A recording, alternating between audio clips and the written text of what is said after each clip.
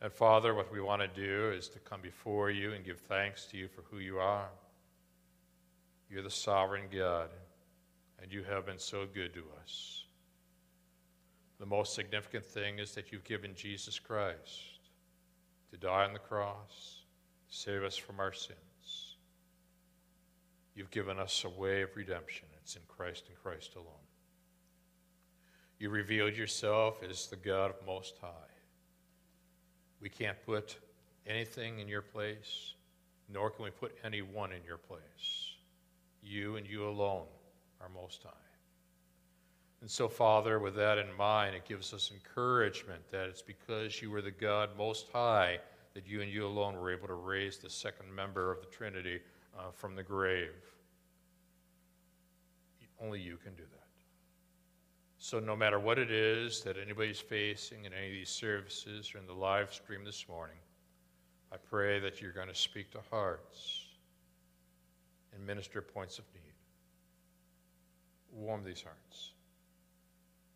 Engage these minds. Shape these wills. So again now, Father, we've come here to see Jesus. Him only. Praying these things again now in Jesus' name. Amen. If you and I are on a tour of New England, and in particular spent time in Massachusetts, I want to take you to the monument that appears on the screen. It's a monument that describes in particular the Pilgrims. It used to be called the Pilgrim Monument. It's now known as the National Monument of the Forefathers. And it commemorates the arrival of the Pilgrims in 1620 and the signing of the Mayflower Compact. There's a story behind that. It was a cold day in December of 1620, and the people represented by that monument, the largest granite monument in the world, we are told, they were tired, weather-beaten, when they first stepped on the shores of what we know as Massachusetts. Behind them lay this vast ocean, the Atlantic, and their native England. Before them, there's this wilderness filled with danger. Why does this small band of people leave behind all that's familiar to them? Well, when King James assumed the throne of England in 1603, he was determined to be able to exert his authority over the government, but also over the Church of England. And he opposed those that wanted to reform the Church of England by bringing biblical teaching back to it. And so in a fit of rage at these people, King James made this vow, quote, "I shall make them conform.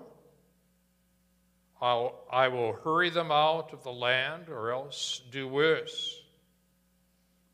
Well, one group, which were known as the Separatists, we know them to be the Puritans, a group, the Pilgrims.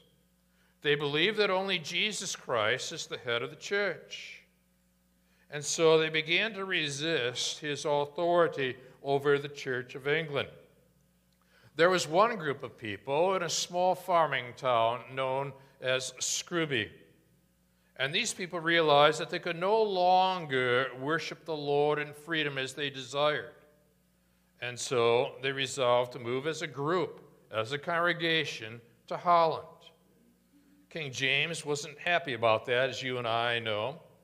For the next 12 years, what these people did is they spent time in Holland so that they would send evangelistic tracts back to their native England, sharing the good news of Jesus Christ who came to die for our sins. Well, though they were in Holland, the King of England began to harass them, he and his troops. And of course, the pamphlets were being confiscated. They knew they made the right decision, and they based that decision upon Proverbs chapter 22, verse 3. The prudent sees danger and hides himself, but the simple go on and suffer for it. And so they decided after X number of years in Holland, it was time to return. But they make their way and meet up with others who will in turn gather together and begin the voyage of what's known as the Mayflower. And for 2 months, we find themselves, in essence, out on the seas. They're being harassed. They're being challenged. But they need to be able to find a new beginning. They make their way towards the shorelines of Massachusetts. They set up a covenant known as the Mayflower Compact, a compact that was used in helping to develop the Constitution that we know it for today. And William Bradford, the governor of that little colony, wrote a valuable history of the Plymouth Plantation. God is sovereign. And he will take the things that seem to be going wrong and turn it into something right.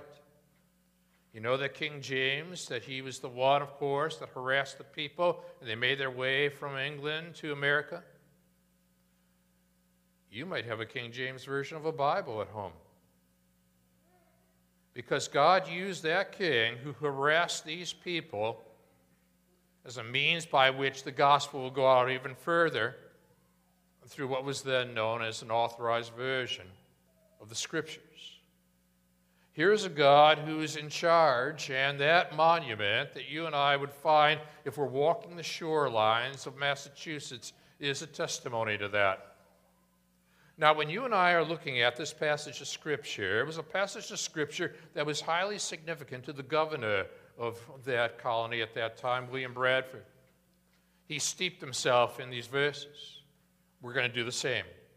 So what I want to do is to look very carefully at what's here in these 15 verses and to draw out 3 significant factors that's involved in giving thanks to God that's found here.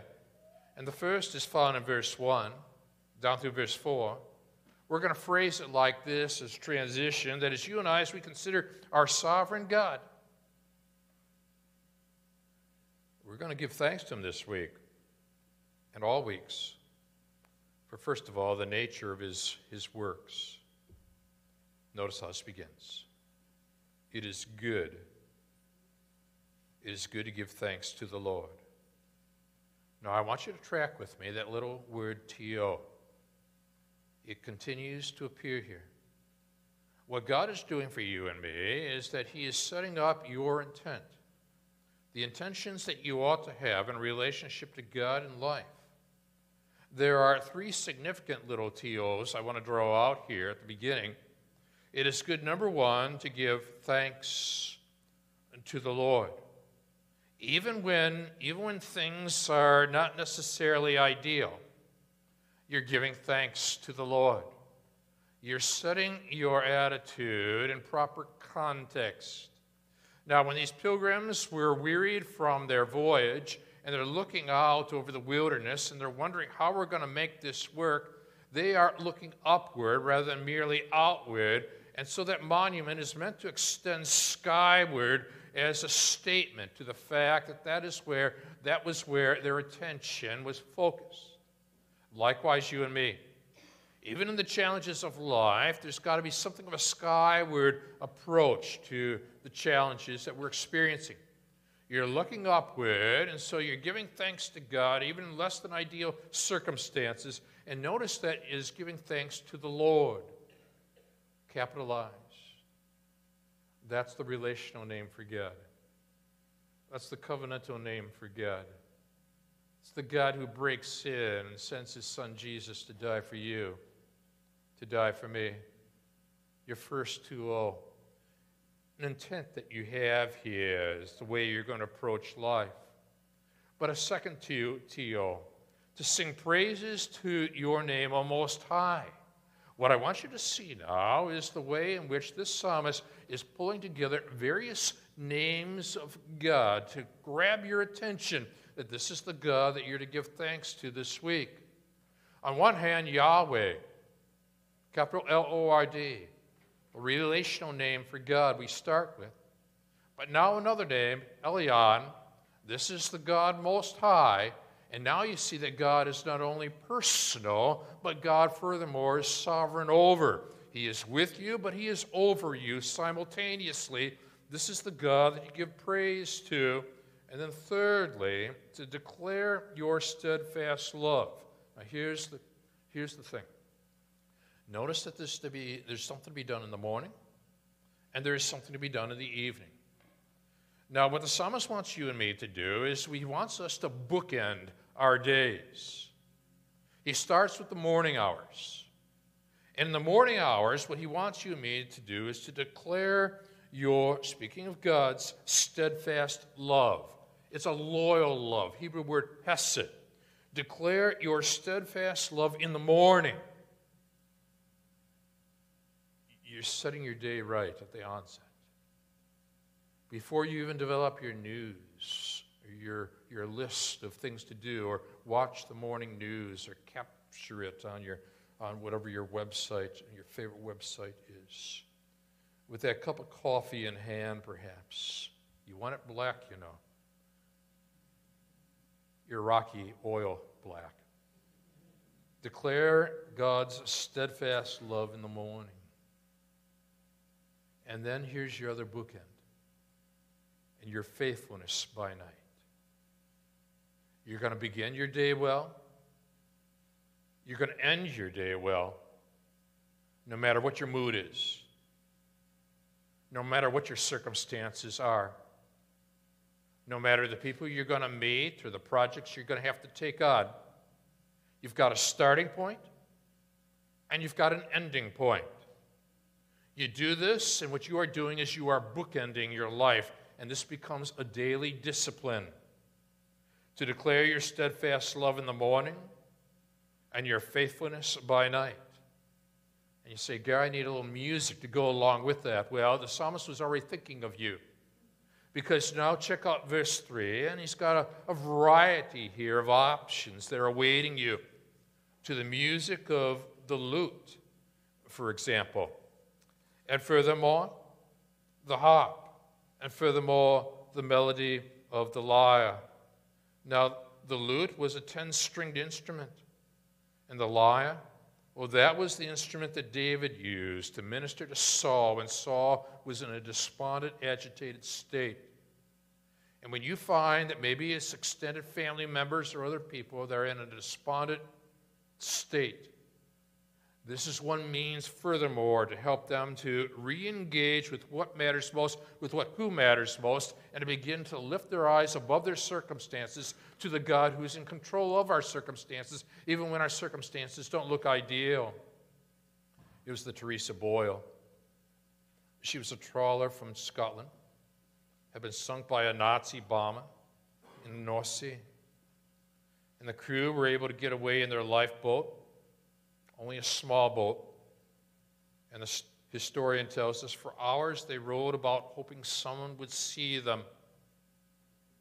He writes it was terribly cold and they had not much food with them. 40 hours went past and no one had sighted their boat. And as the weary hours dragged on, one after another of them became exhausted and could not help with the rowing anymore. And just then, keen eye of a pilot on patrol spotted them. Although their boat was being buffeted by the heavy seas, the writer tells us. And by this time, this sighted the men. They were all lying on the floorboard, too weak to row. You ever been there? Just too weak to keep on keeping on. And how do you give thanks when you are too weak to keep on keeping on? But one of them lifted his hand just slightly and waved anxiously at the pilot. Plane flies low. Men realize they're seen. But then off went the plane. Gone. Why? In search of help. Found two minesweepers some 15 miles away, asked them by lamp signals to follow it. By firing colored lights, the pilot guided the minesweeper to the open boat. circled round until the men and the entire crew of the sunken trawler were taken on board, and then the writer uses one word to describe the scenario: saved. And then it flew off. And after going 2 miles, a signal lamp from one rescue ship called the plane back. Anything wrong? Signaled the pilot. No, the reply flickered. These men we picked up just wanted to say thank you. Thank you for saving us. And with this message, off flew the plane to keep on carrying responsibilities, the duty of patrol. And I thought of your God. Sometimes you and I feel like we're just lost at sea. One speck of a small boat in the midst of the waves that continue to buffet. And then you're spotted. You might be exhausted, but you're spotted. Maybe at times you're almost too weary to lift up your arm to signal where you are, but you're spotted. The question is, how do you respond? Saved. Thank you. Thank you for saving us. This is the imagery here that's emerging out of these opening verses. 3 statements of intent. To give thanks to the Lord, number 1, to sing praises to your name, O Most High, number 2, to declare your steadfast love. But now 2 bookends. One for the morning, to declare your steadfast love in the morning, but for the evening, your faithfulness. Use various options, various styles of music. Expand your repertoire, your tastes. In this situation, the lute, the harp, the melody of the lyre. But now what does he do at this point? He pulls together the nature of God in verses 1 through 3 through various ways of describing God. L-O-R-D on one hand, and El-Yon from the Hebrew, the other hand, Most High. And then he zeroes in and says in verse 4, for you, O Lord. He's back to the relational name, which you need. And if you know Jesus Christ as your Lord and Savior, you've got a relational God on your hands. For you, O Lord, have made me glad by your work. Now the challenge is, in the workplace, so many people are trying to find happiness based upon their work. But the believer knows that where you will find the ultimate sense of true joy is found in God's work. And so you're praising God, and you're praising Him as you move from the singular to the plural. Made me glad by your work, at the works of your hands. And then the musical composition kicks back in. I sing for joy. Even when you might not feel like singing, you sing for joy. And what William Bradford tells us regarding that weariness that kicked in upon their arrival upon the shorelines of Massachusetts is that their lives were full of praise and their lips were offering thanksgiving to God who so wondrously sustains us and inspired so many more, in fact, to come. Fascinating. There's where you begin.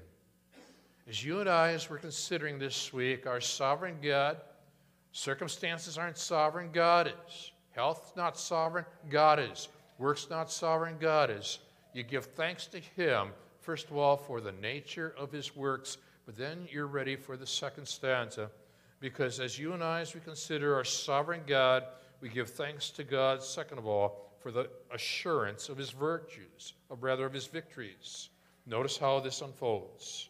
How great are your works, O Lord. And then something significant here. I want you to think about the mind of God. His thoughts are infinite. His thoughts are eternal. His thoughts are not our thoughts. Your thoughts are very deep, he writes. Think the Apostle Paul was thinking of that? He penned these words, "Oh, the depth of the riches and wisdom and knowledge of God. How unsearchable are his judgments, how inscrutable his ways. For who has known the mind of the Lord? Or who has been his counselor? Or who has given him a gift that he might be repaid?" Well, now the psalmist is thinking about the ways of God and the thoughts of God and how all this fits together. And as you and I fit that together, go back for a second to a plaque that appears on a church building in Holland.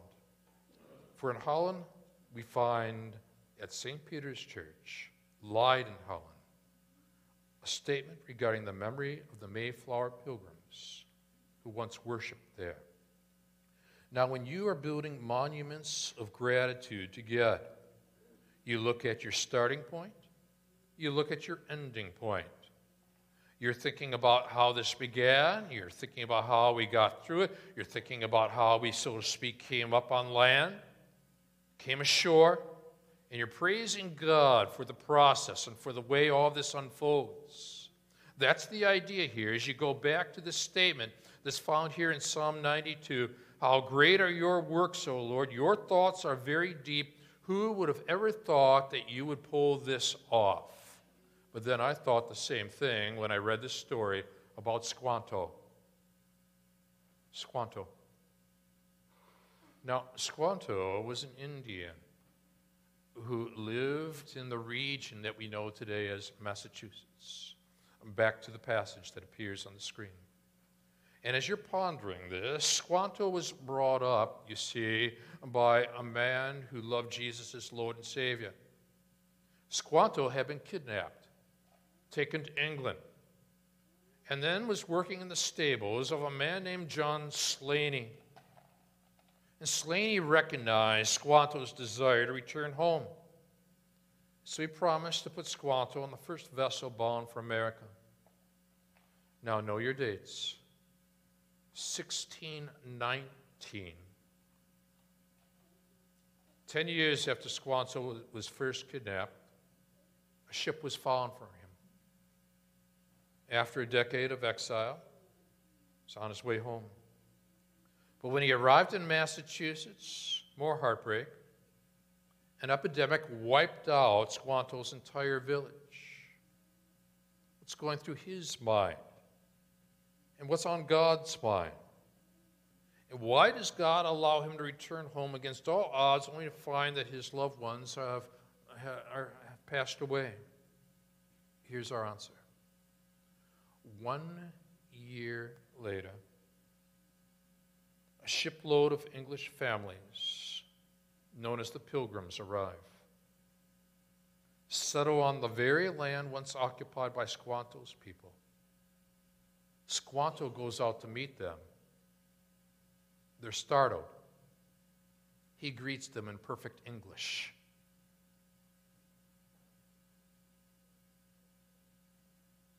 They share with him the gospel.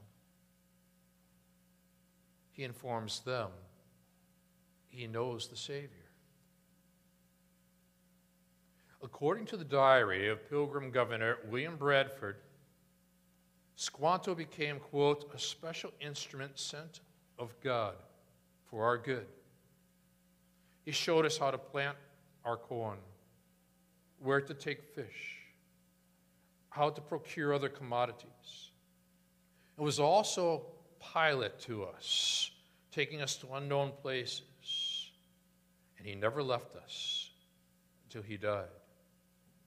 And when Squanto lay dying of fever, Bradford wrote that their Indian friend, quote, desired that the governor pray for him as he prepared to go to meet his Lord in heaven. And then Squanto bequeathed his possessions to the Pilgrims as remembrances of his love. And I thought about that. And there's a Squanto, and he is in England, and he's learning English, and he's feeling so far removed from home. And then he finds out about this God who's the God of grace, and is wondering, where's grace in this situation? But then God secures the ship. He comes back only to find that his family now has died. What's the purpose in this? And what is the mind of God pondering with regard to this? But then a year later, pilgrims arrive on the scene. He greets them with perfect English, and they befriend him. He befriends them, and the rest is history. And we see how all of this begins to connect together, how all things work together for the good to them that love God and are called according to this purpose, even though not everything feels good or looks good. You see how things converge? Here's the mind of God. How great are your works, O Lord. Your thoughts are very deep. So you're looking at your circumstances right now. You're looking at the challenges right now and the extremes of life right now. And you're wondering, what are you thinking, God? What are you planning, God? But after a 1619 comes a 1620. God's timing is perfect. So what do? Well, there are two schools of thought. Here's one school, starting, you see, with verse 6. The stupid man cannot know. The Hebrew word for stupid here carries with the idea of one who is brutish by nature, one who simply operates on the basis of instincts but doesn't take into account time as it relates to eternity.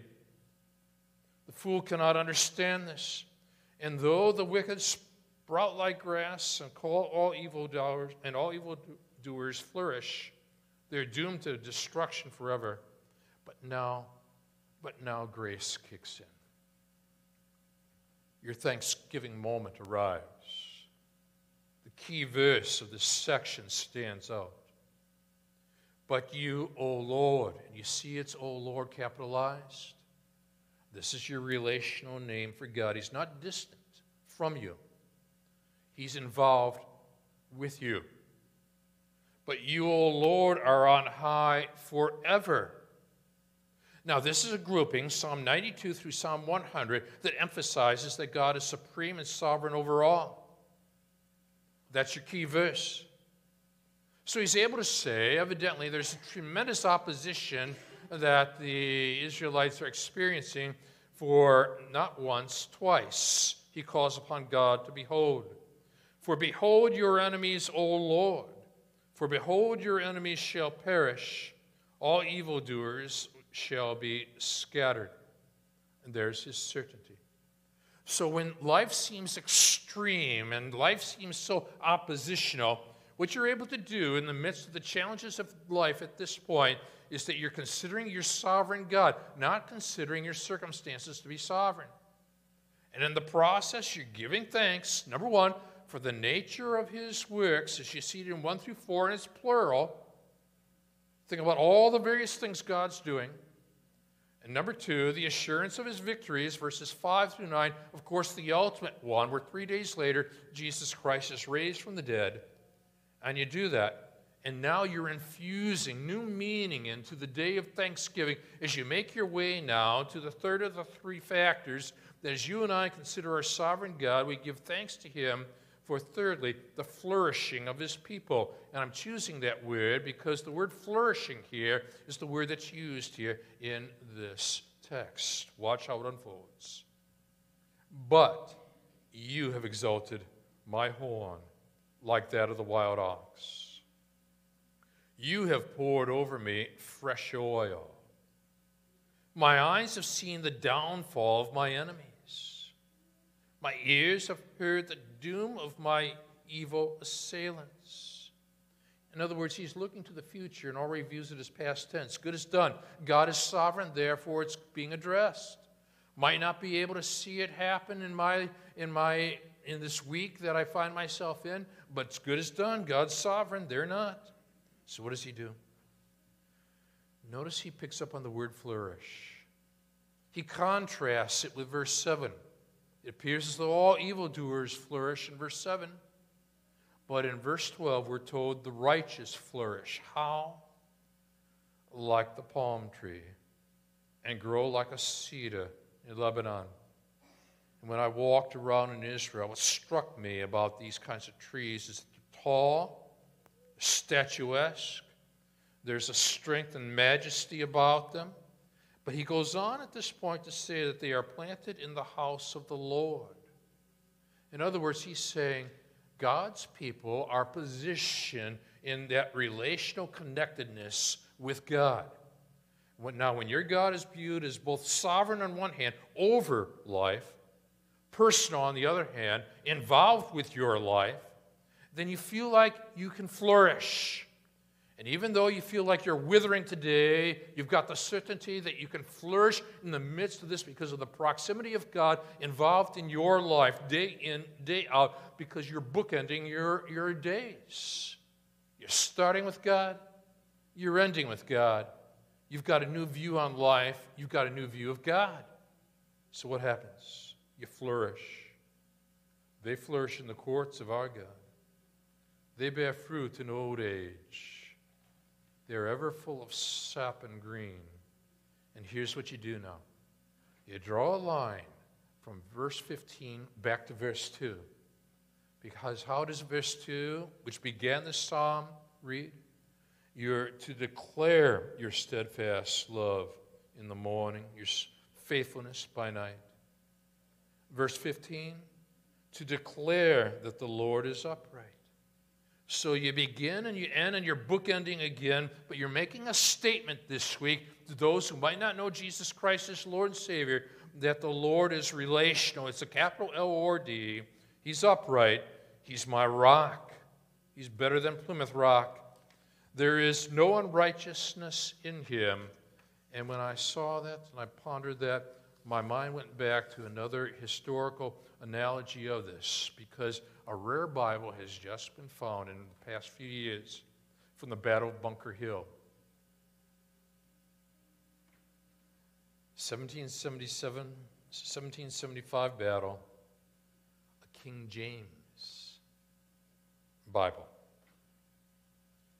Historian tells us that this Bible is one of only two known to exist from the Battle of Bunker Hill. An authentic witness to one of the most iconic moments of the Revolutionary War. It's now on display in New England. At Bunker Hill, more than 100 American troops were killed. And in that battle, on June 17th of 1775, there was a man. There was a man whose name is Francis Merrifield, who survived that heavy fighting and carried that Bible out of the battle. And Merrifield wrote extensively on the front and back covers of the Bible, thanking God for his survival. And on the reverse of the New Testament page, he wrote, quote, Cambridge, June 17, 1775. I desire to bless my God for his kindness in delivering me and sparing me in the late battle fought on Bunker's Hill. I desire to devote to declaring that he has spared my life and bring glory to his name. In witness my hand, Francis Merrifield. And below the inscription, he writes Psalm 92.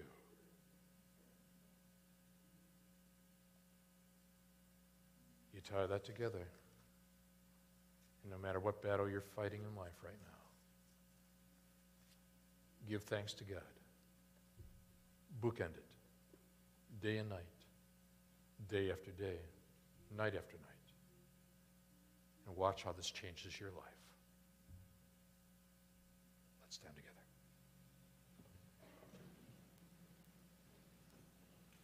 Thanking you now, Father, for being our God.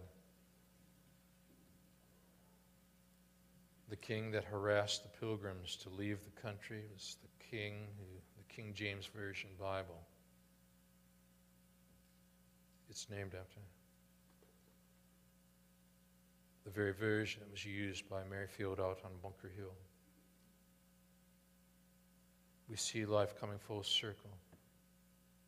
And we see that the sovereign God is at work pulling things together in ways that we can't imagine, like a Squanto being taken to England, learning English, coming back to America, and then greeting pilgrims. And the rest is history. So, Father, I pray that we can build monuments of grace in the coming days that allow other people to think seriously about who you are, seriously about what you do, that even when life is hard in family or at work or with health, you're God, and you are worthy to be praised. And for this, we give you all the praise. In Jesus' name.